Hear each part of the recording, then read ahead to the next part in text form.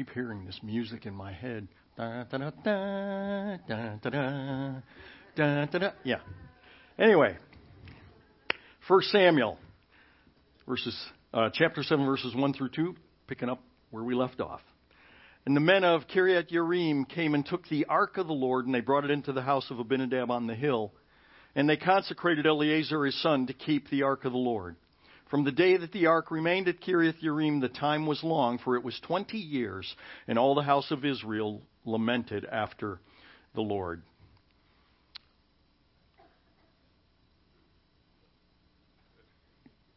Cue pic of the ark. Thank you. This is actually a very cool little sculpture thing that's in my office. It's quite small, but it's a very good representation of the Ark of the Covenant with the mercy seat on top and the cherubim being carried on the poles as was designated by the Lord of how it would be carried and everything else. And I just wanted to get that up there to make sure that remember that we are talking about this ark, not Noah's ark, which was vastly different. You can only get some very small animals and insects in this ark, and you wouldn't want to sail it. Just so you know where we're at. I tried to get Harrison Ford to kind of make a cameo appearance with us. But he said, I'd really love to come there, but I'm sorry, I've got a conflict. And I said, well, you know what, maybe next time. Yeah, you bet I did. So the Ark of the Covenant is returning to God's people. And the ark returning to God's people, or I should say being returned to God's people, was emblematic of God himself returning to his people. For the Ark of the Covenant was the place where I mentioned about the mercy seat, where the manifest presence of God in the temple would come down and rest upon the mercy seat or above the mercy seat, in the cloud. And that is where he, again, metaphorically, literally, but metaphorically, theologically speaking, met with his people by his manifest presence. But as I read here, the ark isn't situated in the magnificent temple of the Lord. It's in Abinadab's hovel. Basically, it's in his own little residence. And so this makes the people of God have some kind of realization of how far that they had fallen and how the promises of God that he desired for them as an obedient people were far from being realized. And if you have ever been, or if you are perhaps even currently, right now, right here this morning in this place, as you sit here, and you've been in that kind of a situation, or you are in that situation, it's a sad place to be.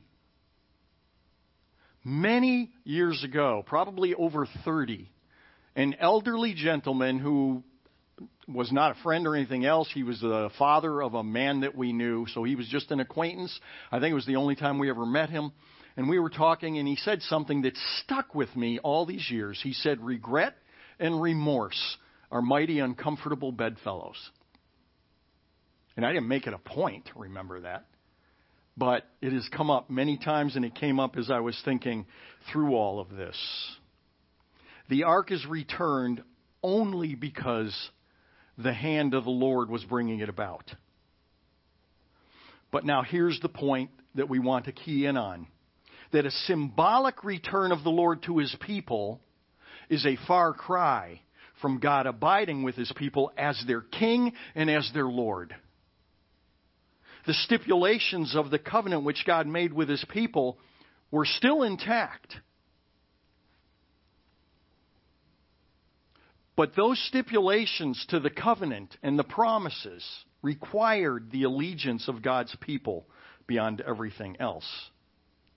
Simply having this hallowed piece of, I was struggling with what to call it, of temple furniture in their midst would do nothing to improve their personal, their social, their civic, or their national well-being. Nothing.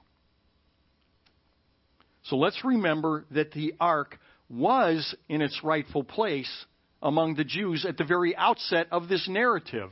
It all started out, it was with God's people. It was where it was supposed to be. And then there was wars and battles, and the Philistines captured it, and all of that, all the past weeks that we've been talking about here. But that is the ark being where it was supposed to be with God's people, didn't stop national devastation all of which resulted in being taken, as I mentioned, by the Philistines, nor did it bring about peace and prosperity for the Philistines. In fact, it brought them death and despair. So what's the common factor here between these two? Neither the Jews nor the Philistines were serving the King of the universe. Now, we don't expect the Philistines to be serving the King of the universe. They were pagan polytheists. They didn't make any pretense about being followers of Jehovah. But the children of God made the pretense all the time, all along, of being all in to their God, Jehovah. They had the rituals. They had the forms. They had the fanfare. They had the wardrobe. They had the sacerdotal officials. They had the calendar. They had the festivals. They had the offerings, and they had the law. But without a relationship with the living God, you know what it is? It's all just religion. Do we remember what religion is? Religion is man's efforts to get to God. Christianity is God's effort to get to man. And there's an eternity difference between the two. When I was in the Army, or whether later on when I was in the workplace, and somebody would say, referring to me, he's a very religious guy. I remember thinking, I hope not. Israel was very religious, and they were no better off than the blatant idolaters of the pagan Philistines. People in every epoch don't need more religion. What they need is a relationship with the living God, and that comes only by grace through faith. And yet, even that is contingent on obedience. Wait, what? Oh, yeah. I know. If you're new to this church and what you just heard is making you twitch, thinking, oh, man, I didn't realize I was walking into a bunch of legalists. A bunch of salvation by works addicts living under the constant threat of condemnation, of guilt. That's not who we are.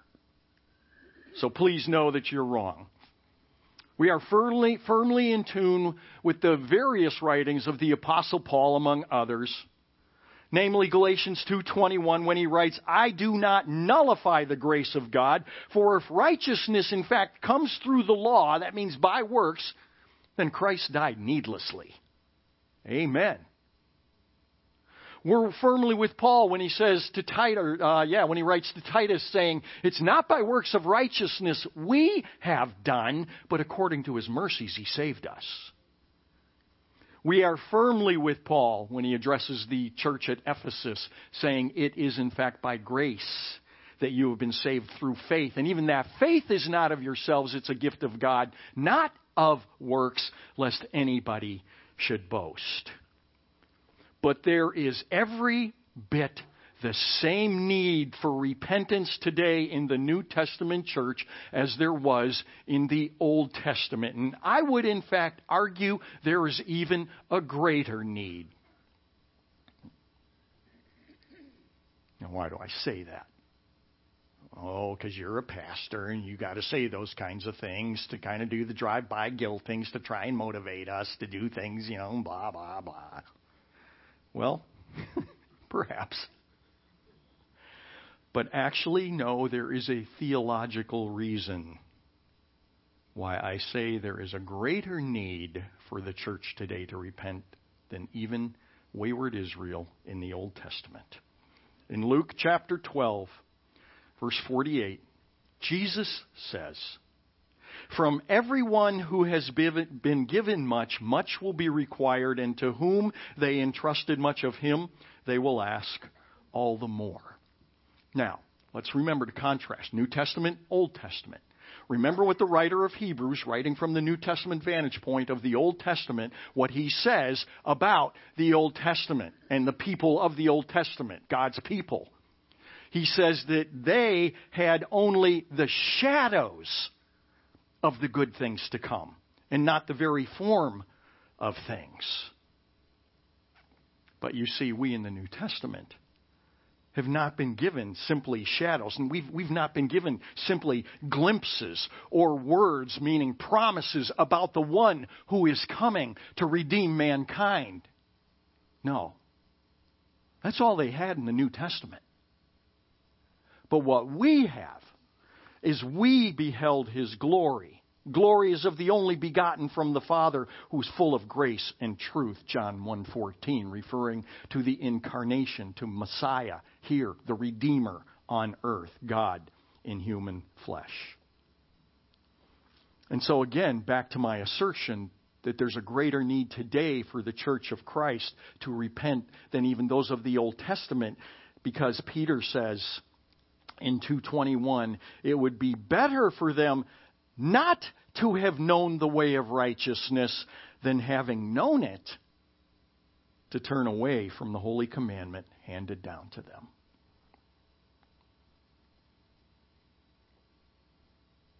Let that one sink in. And so the church is in dire need of repentance in so many ways, for all of the manifold ways that it has turned from the commandments of God, which is one reason why any theocracy, that means where God is head and rule as He was in the Old Testament, why any theocracy that is established by man is doomed. So here's kind of a get a grip factor concerning the godless critics who enjoy protesting whenever outspoken, especially believers, get involved in government, particularly at the federal level. Now, this was much more prominent many years ago. Some of you won't even remember, but some of you will. The accusations that were going forth about believers entering office and everything else because, oh, well, you know what, they want to establish a theocracy in the United States. Couldn't have been further from the truth. And you're saying, I don't recall anything like that. Hello? Remember Jerry Falwell and the moral majority?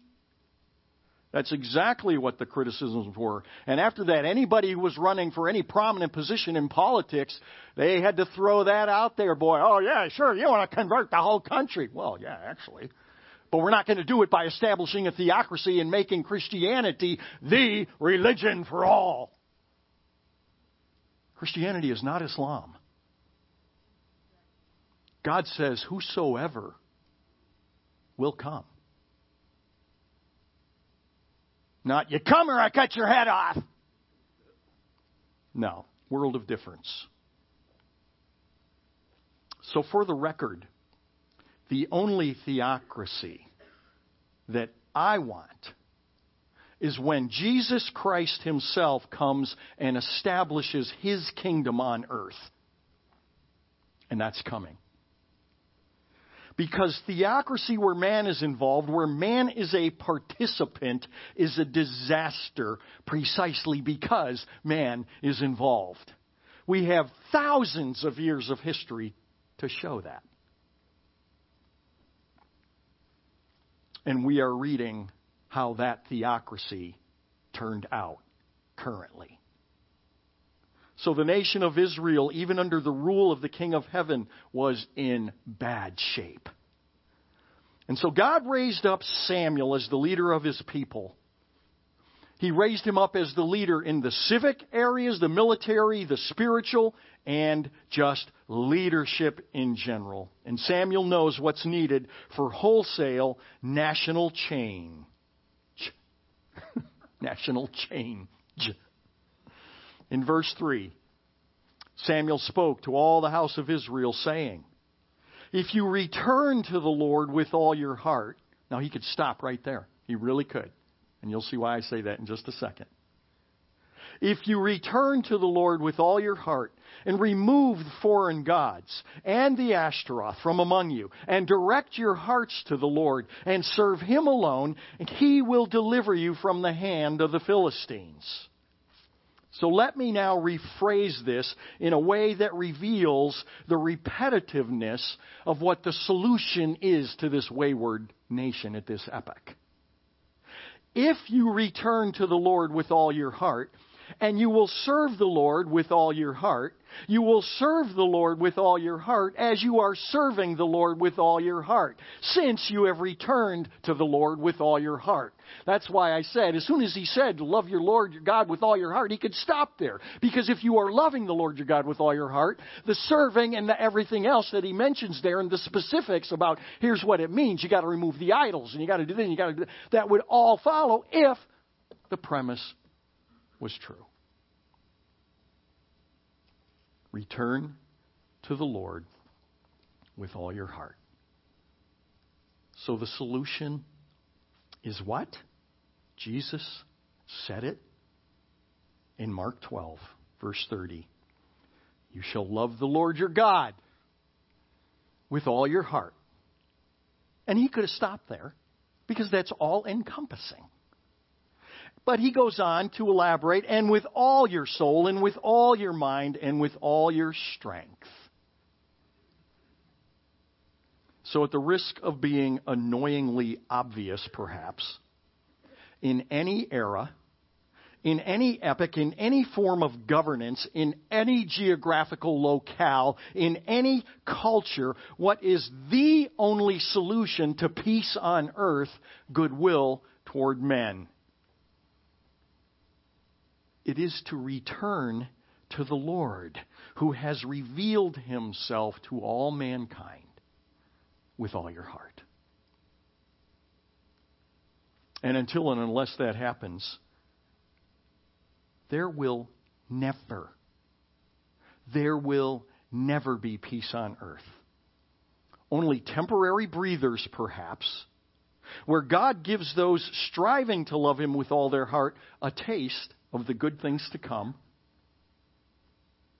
The kind of world that all sane people long for will only ever come about as the world is dedicated to loving the Lord God Almighty. The primary symptom of Israel's woes in the present situation in 1 Samuel has been that another nation, namely the Philistines, has determined that the Jews were growing too powerful.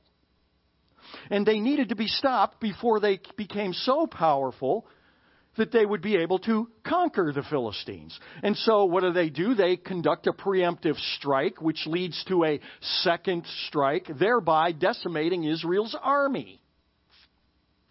But instead of bringing peace and tranquility to the Philistine nation, which is why they went to war, it brought them death and destruction by a God-induced plague. So let's, take this from looking at it from our vantage point, just as mere humans, and say secularists at the time, forget, our Bible understanding and grid and all of that. Just looking at this from the outside, here's what we see. We see one nation coming under attack by another nation and all that means to the losing nation. But then the winning nation falls prey to a deadly plague.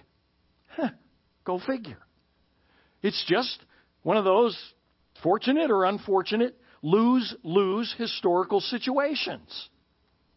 Looking on from the outside, it looks pretty routine, like just your normal kind of everyday, unfortunately, national squabbles where two nations are protecting their turf and lifestyle. Nothing more and nothing less. But you see, we have the advantage, or at least we are supposed to have the advantage of being able to see life and to see the circumstances of life globally and up close and personal through the lens of our all-knowing Creator. And when we do that, we need to see things as being far more, in this case, for example, of just being two nations that are, worried about geopolitical concerns and everything else, and they're doing what they have to do to secure their place and their position. So, here's what I want to do for the few minutes remaining. Let's look at our individual lives, just our households, okay? Our personal lives, and restrict it to our households. Let's look at things through the paradigm or the grid of a biblical worldview. What are the major disruptions, and I'm talking about right now, today, as you're sitting here. What are the major disruptions in your household? And I'm talking about they may be personal, financial, marital, familial, social, medical, psychological, and certainly not limited to just those. What are the major disruptions in your life and in your household? Are you ever inclined to review your household in such a way where you look at the seemingly obvious causes of routine disruptions, forgetting that we still live under the watchful eye of a very loving God who is involved up close and personal in our households, whether we realize it or not?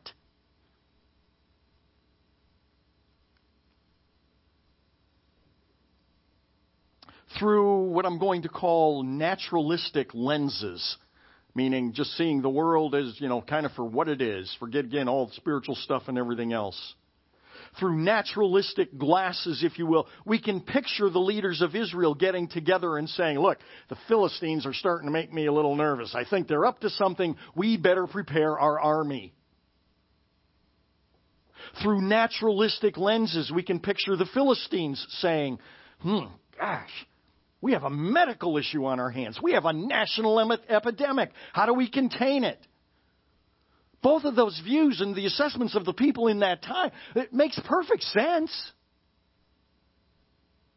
But with a biblical paradigm, we are privy to behind the scenes, showing us that all of it had one core cause.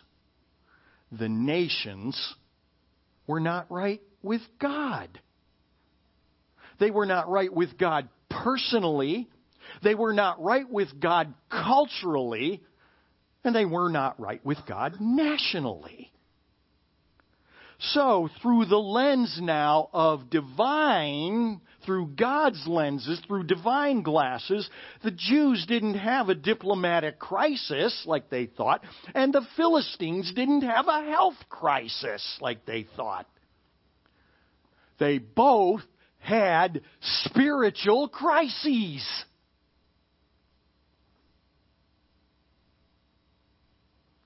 And it's no different. It is no different today. And I would say especially to those of the household of faith, both the real and the posers. What happened on September 11th, 2001, and continues to this day globally, was not simply a handful of crazed men empowered by their religious beliefs seeking revenge or conversion of an entire world.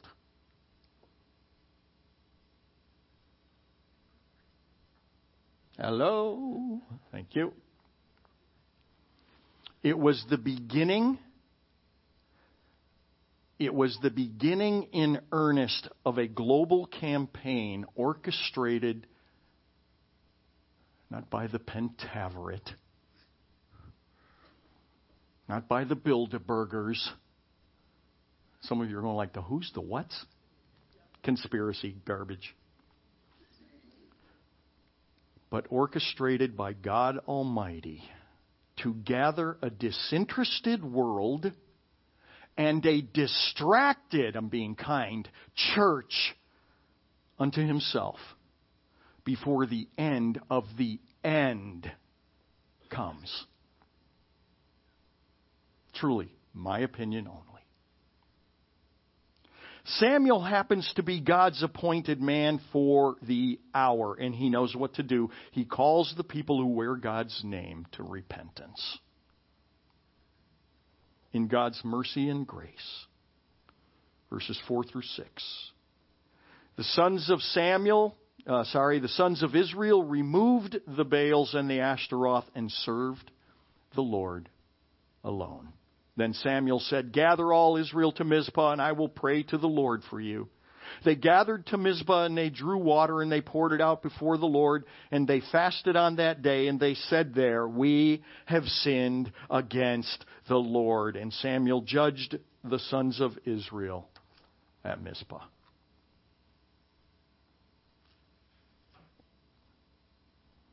Again, while this is Old Testament, it is nothing different from what Jesus said to his disciples. Matthew 16:24. If anyone wishes to come after me, he must deny himself and take up his cross and follow me. All of God's promises, and I mean all, comprehensively, of God's promises to his people are always intact. But their fulfillment and the personal benefit or experience of them are in fact contingent on the loving Lord your God, on loving the Lord your God with all your heart. This is how Joshua concludes that book and relatively successful time in the history of Israel because of the faithfulness of Joshua. He finishes by saying, "So the Lord gave Israel all the land which he had sworn to give to their fathers, and they possessed it and they lived in it. And the Lord gave them rest on every side according to all that he had sworn to their fathers. And no one of all their enemies stood before them. The Lord gave all their enemies into their hand." Here it is. "Not one of the good promises which the Lord had made to the house of Israel failed. All came to pass."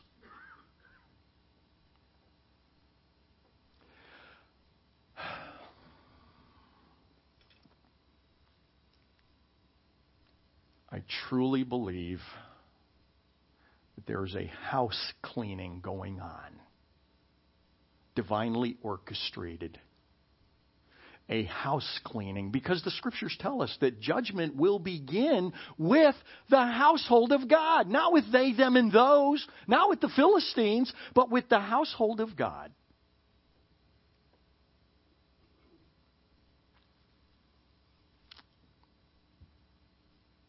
And I do not think it coincidental, though it may be. I've been praying for probably 2 decades at least, maybe more, for a certain church in town, actually several churches in town, that teach a counterfeit God and a counterfeit gospel and lead people astray, worse, leading them to hell, making them feel great about it. And that church is defunct. It's dead. It is technically gone. And they are looking for people to rent the building and rent spaces in it and everything else. Hallelujah. Now, we should be chagrined, and we should take a good look at ourselves. Because I assure you, people of faith, Evangelical Free Church, I believe there is a house cleaning taking place in this church too.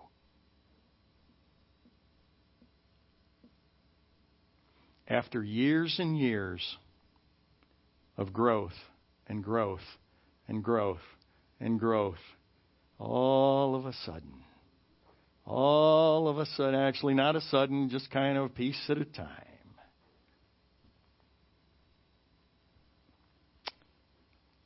it eats my socks. Not even sure what that means. But it's not good. And I assure you that I am as exercised about my own personal walk with the Lord as I am with yours.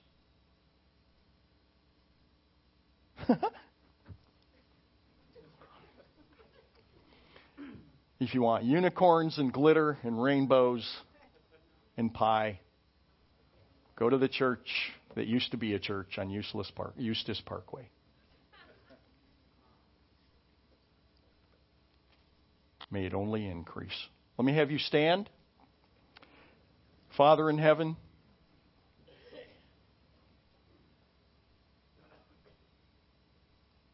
It is of your mercies that none of us are consumed.